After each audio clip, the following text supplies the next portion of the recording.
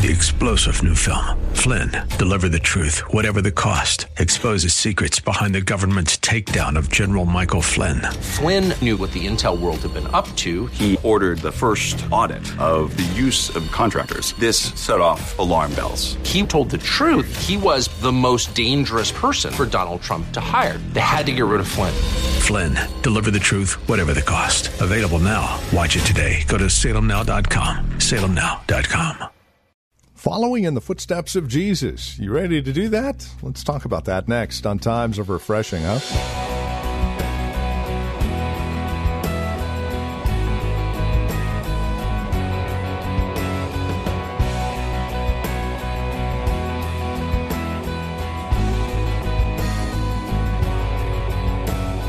Oftentimes, like a trophy or badge, we treat our faith, our Christianity, our salvation as just that, something to place on the mantle. We've done it, now we move on with our lives, and nothing changes. Yet, here in Matthew chapter 10, we have a clear call from Christ to follow after him. The question is, are you ready to do just that? Hi, welcome to Times of Refreshing with Pastor Napoleon Kaufman from The Well, a Christian community here in Livermore, California. We would invite you to join us again here in Matthew chapter 10 for our message simply called, Are You Ready? Here's Pastor Napoleon Kaufman now with today's broadcast. Jesus is telling them in the midst of all this stuff, and he says it to them once again, do not fear. And then he tells them that they're more valuable than many sparrows, and the very hairs on their head are numbered. And you guys hear me say this all the time. He knows the number. Amen. Number 1, number 2, number 3, number 4, number 5. When you got your first hair, they're numbered. He knows when 57 fell out. He didn't just say he knows the total. He says they're numbered. So some of us need to ask him to give us about 57 back. But saints, this is what I'm saying to all of us. We have to realize that's how much God cares for us. He knows there's going to be persecution. He knows there's going to be a tough time. He's building you for that. You're built for that. You were born for such a time as this. For such a time as this. He knows what you can handle, what you can't. We're here for this purpose. And he's telling us, don't be afraid. If he cares about every sparrow that falls to the ground, he knows it. It's his will. He knows it's the will of God. He knows it. For all of us, we have to get this in our mind. I don't care what kind of legislation, what everybody says. It doesn't matter. I'm going to keep on preaching Jesus Christ. Can I have an amen? And so this first point we have to see, do not fear. Stop being afraid. Well, Pastor, they taking over. Who taking over? God's purpose is not going to stop. And his plan is not going to stop. And I don't care. Saints, we got to get to a place in our lives where we're so secure in what Jesus says, it doesn't matter what we see with our eyes. Woo, glory to God. I feel this morning. Deacon Rob, that's why I wore these running shoes today, because I'm going to run in here today. I'm fired up about this message. Let's go. Woo, got my hush puppies on. Let's go, baby. Acts chapter 7. Look at this. Acts chapter 7, verse 51 on down to 60. Because now, on a personal level, we're going to also see a way in which we're supposed to respond. Aside from just realizing that we're not to fear, we also have to make sure that our hearts remain right. Stephen, in the midst of being questioned and giving a beautiful historical account of Israel's history and giving insight in this whole chapter 7, into God's divine purpose and plan, and ultimately bringing Christ into the earth for our redemption, he shares this, and then he begins to say some things that are tough for those that were listening at this moment to hear. We're going to see their response, but we're going to see Stephen's response. Look what he says here.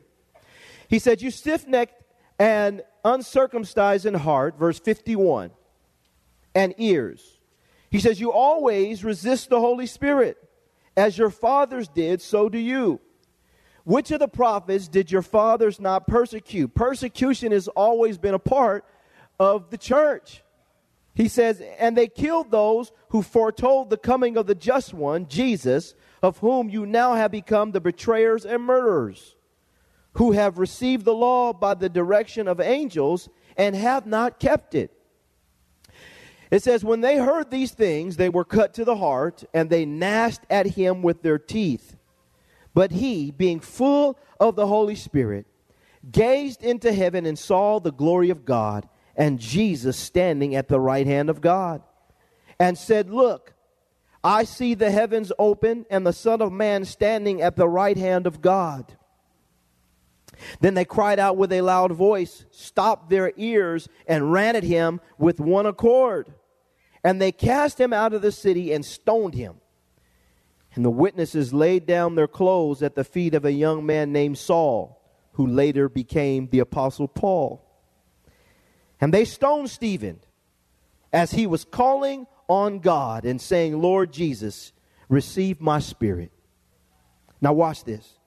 Then he knelt down and cried out with a loud voice, Lord, do not charge them with this sin. And when he said this, he fell asleep. He died. He went on to be with the Lord. So this is a powerful picture of persecution that ultimately resulted it resulted in this young man's death. It ended up being that he died. Heavy persecution. And we see something so beautiful here that I think we have to keep in mind.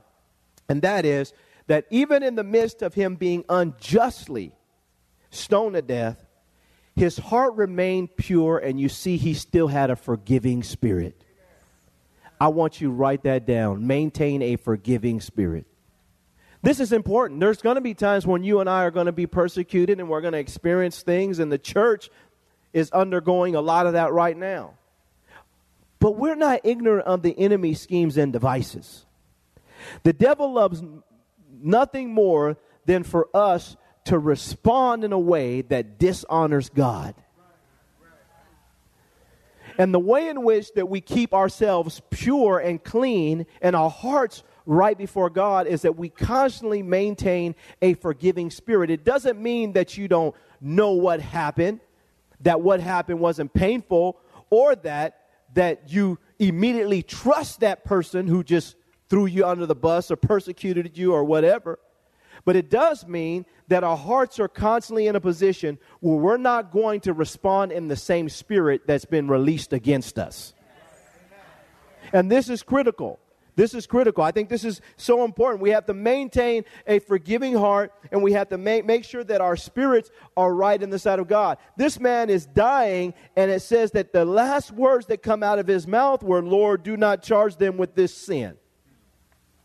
The same way that Jesus said what he said when he was on the cross. Father, forgive them, for they know not what they do. It's the heart of God for us to maintain. When you're experiencing persecution on a personal level, and then as a church community, we have to see in church worldwide, if we start getting angry at all the government and these people and that people and hate them all, Lord, send fire and burn up everybody. If we start praying prayers like that and getting mad and bitter and angry, then what happens is we start getting defiled. It doesn't mean that we don't acknowledge the wrong that's done or understand that this is persecution, but you can acknowledge something that is wrong and still keep a smile on your face and still have your spirit right in the sight of God. But when we start allowing anger and bitterness and hatred, and it causes us to lash out and to say things and to do things that we shouldn't do that are contrary to God's will, then we've allowed the devil to win. He didn't get you out the church. He just defiled you in it. Can I have an amen, y'all? Now everybody in the church is, we need to put our fighting clothes on. I'm tired of this. We're gonna do something. And the next thing you know, people start getting mad and bitter and angry. You can have a righteous indignation towards sin, which we all should have, without becoming bitter and angry and hateful. And then the next thing you know, we start doing what some of these people who say they're Christians are doing at some of these funerals and in places where they're going there and picketing and God gonna kill all y'all. You know what I mean? Start saying things that it's not God. Why? Because the person got bitter. They don't read their Bible to see how you respond to things like this. And it doesn't mean we need a righteous indignation. We should be mad, but our heart should remain pure. Lord, help these people. Lead them to repentance. Help them to come clean with their lives and help them to overcome the sin in their lives and purify their hearts. And Lord, we forgive them for the way in which they responding to us and they calling us wackos and everything on TV and they're doing all this stuff. And Lord, just keep our hearts pure. So that when God gives us opportunity to minister to people like this, we're not doing it out of anger. You need to come to church. You think so? Yeah. Because you're going to die. We looking at people all mean and stuff. People, because the person is bitter, angry. I'm tired of people talking about Jesus and talking about God and treating us like we vagabonds and we nobodies in the earth and we got something to give back and they don't want to receive, so forget all of them. And we start going through this diatribe within our minds and hearts. And saints, listen, we're going to defend and love the truth of God's word, but let me say this about Jesus. Jesus is alive. And he's not a Buddha or some other false god. If he wants to get somebody back, he knows how to do it. Just read the book of Acts. Keep reading. So what I'm saying is I don't need to come on and become some personal vigilante to defend Jesus. And I'm going to pray for people and I'm going to say, well, I warned you, and then let Jesus do what he's going to do. But if we get to the place where we start to take it personal and start to get bitter and angry, and yes, we should be defenders and lovers of the truth of God's word, but we do it with a heart that's pure in the sight of God. Not out of bitterness and anger and hatred. We do it out of love. Can I have an amen? Amen? And so this is what this man of God does. And I think for all of us, we have to develop this. We don't fear as we're living in this culture. And we do not allow ourselves to become defiled. We maintain a heart of forgiveness and purity in the sight of God. And then we watch God continue to use us the way he wants to. Look at Acts chapter 8, verse 1 on down to 8. This is another powerful response. It says, now Saul was consenting to his death, that's Stephen's death. At that time, a great persecution arose against the church, which was at Jerusalem. And they were all scattered throughout the regions of Judea and Samaria, except the apostles. And devout men carried Stephen to his burial and made great lamentation over him. As for Saul, he made havoc of the church, entering every house and dragging off men and women, committing them to prison. They were unjustly being thrown into prison. This Saul, it says here, made havoc of the church. Persecution like we've never seen. Look at verse 4, though. Therefore, those who were scattered went everywhere preaching the word.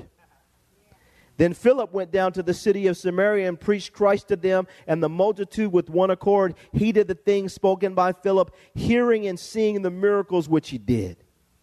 For unclean spirits, crying out with loud voice, came out of many who were possessed, and many who were paralyzed and lame were healed. And there was great joy in that city.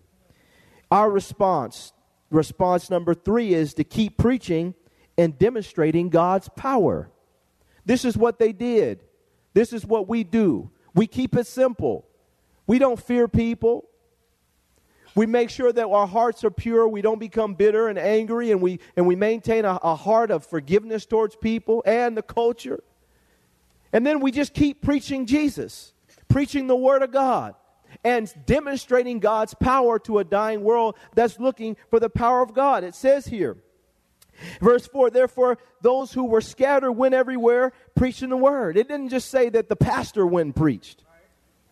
It says all these people that were full of the word, they went out and they start sharing the word. You know, I think it's important that we realize that.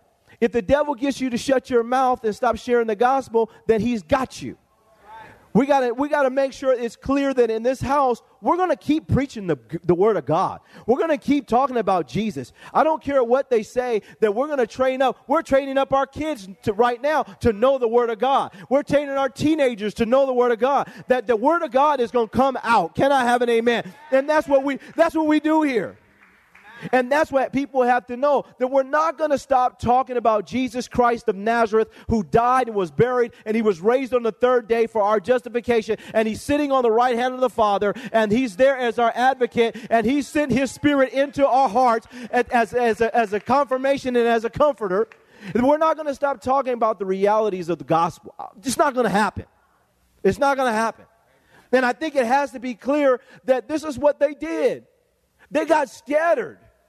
But they kept on preaching.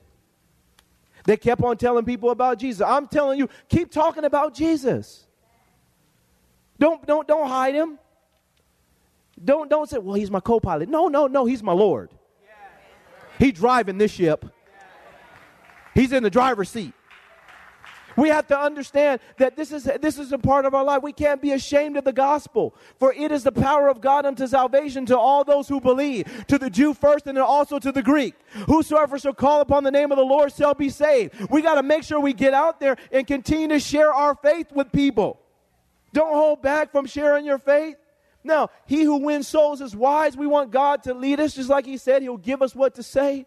But saints, there has to be something in our hearts that says, I am going to tell people about Jesus. And this is what they did in the midst of persecution. And it says in verse 7, for unclean spirits, crying out with a loud voice, came out of many who were possessed, and many who were paralyzed and lame were healed, and there was great joy in that city. Deliverance in the power of God came to that city, and there was great joy in that city. The word of God came. Then comes the power of God. Then comes deliverance.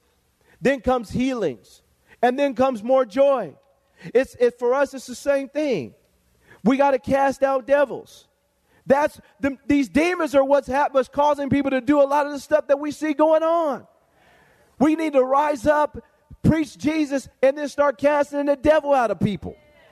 Can I have an amen? That when they come to the house of God, they get deliverance. And that there's freedom there. Freedom from drugs and pornography and lust and filth and perversion and from hatred and bitterness and anger and jealousy and all these things that clog us all up and stop us from having an intimacy with Jesus. We need to get freed from this stuff. We got churches that are packed of people that are all messed up, and then why am I still struggling with this? You need deliverance. You need to get these demons out of your life and out of your house, out of your marriage, and out of your mind, so you can be free to do what Jesus asked you to do. Can I have an amen in here?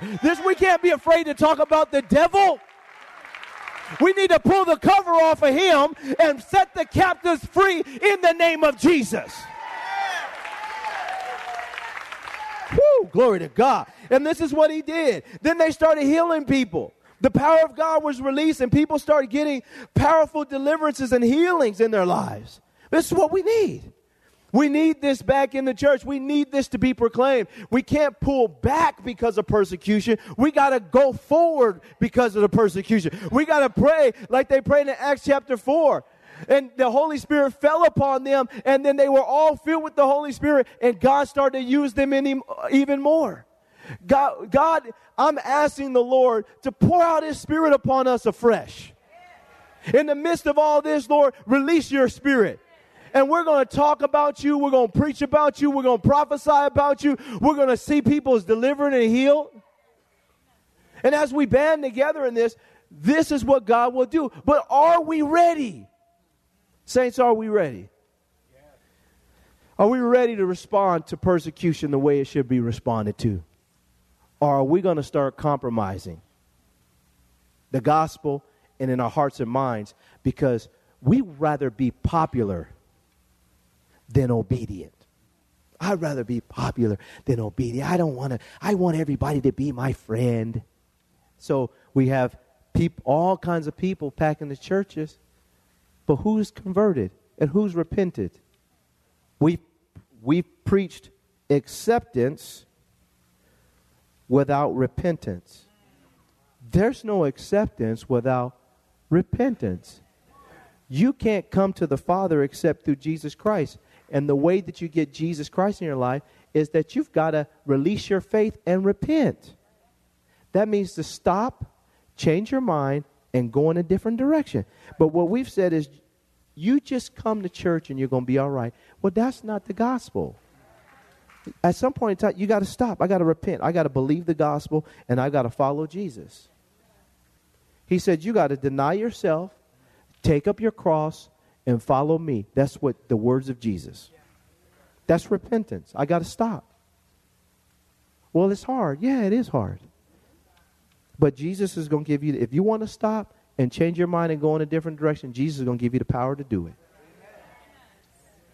But we preached a gospel of acceptance without repentance. So people think the church is a joke, and it's just a social club. It's just some place that you go to feel good, to hear an inspirational message, and then go out and keep living like the devil. But that's not the church of Jesus Christ. Can I have an amen? Can I talk about this morning? I felt it. This are all the notes I got.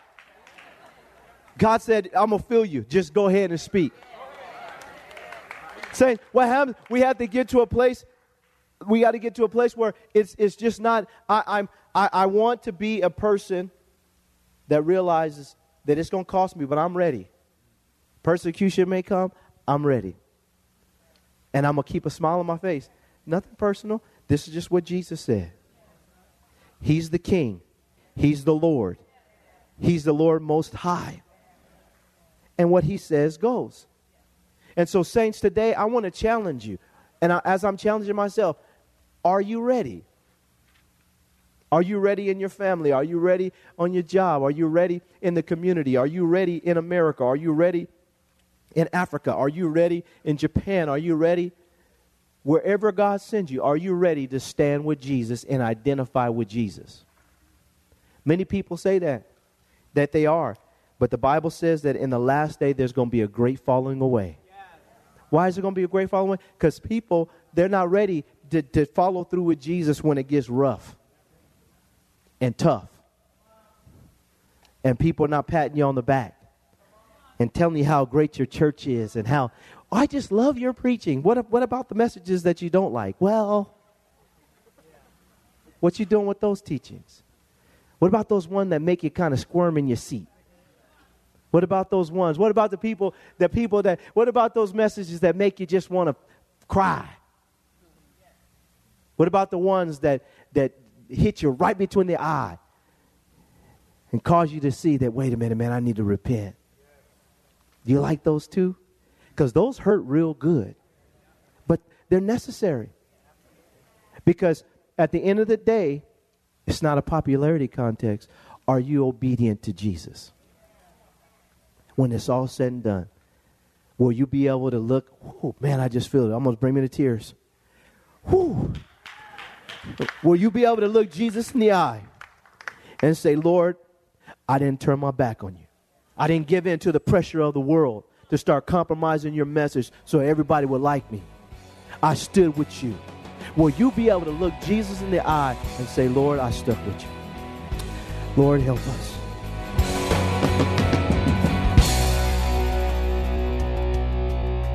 And you're listening to Pastor Napoleon Kaufman here today on Times of Refreshing. Our desire is to see you grow in Christ through the daily ministry of God's Word.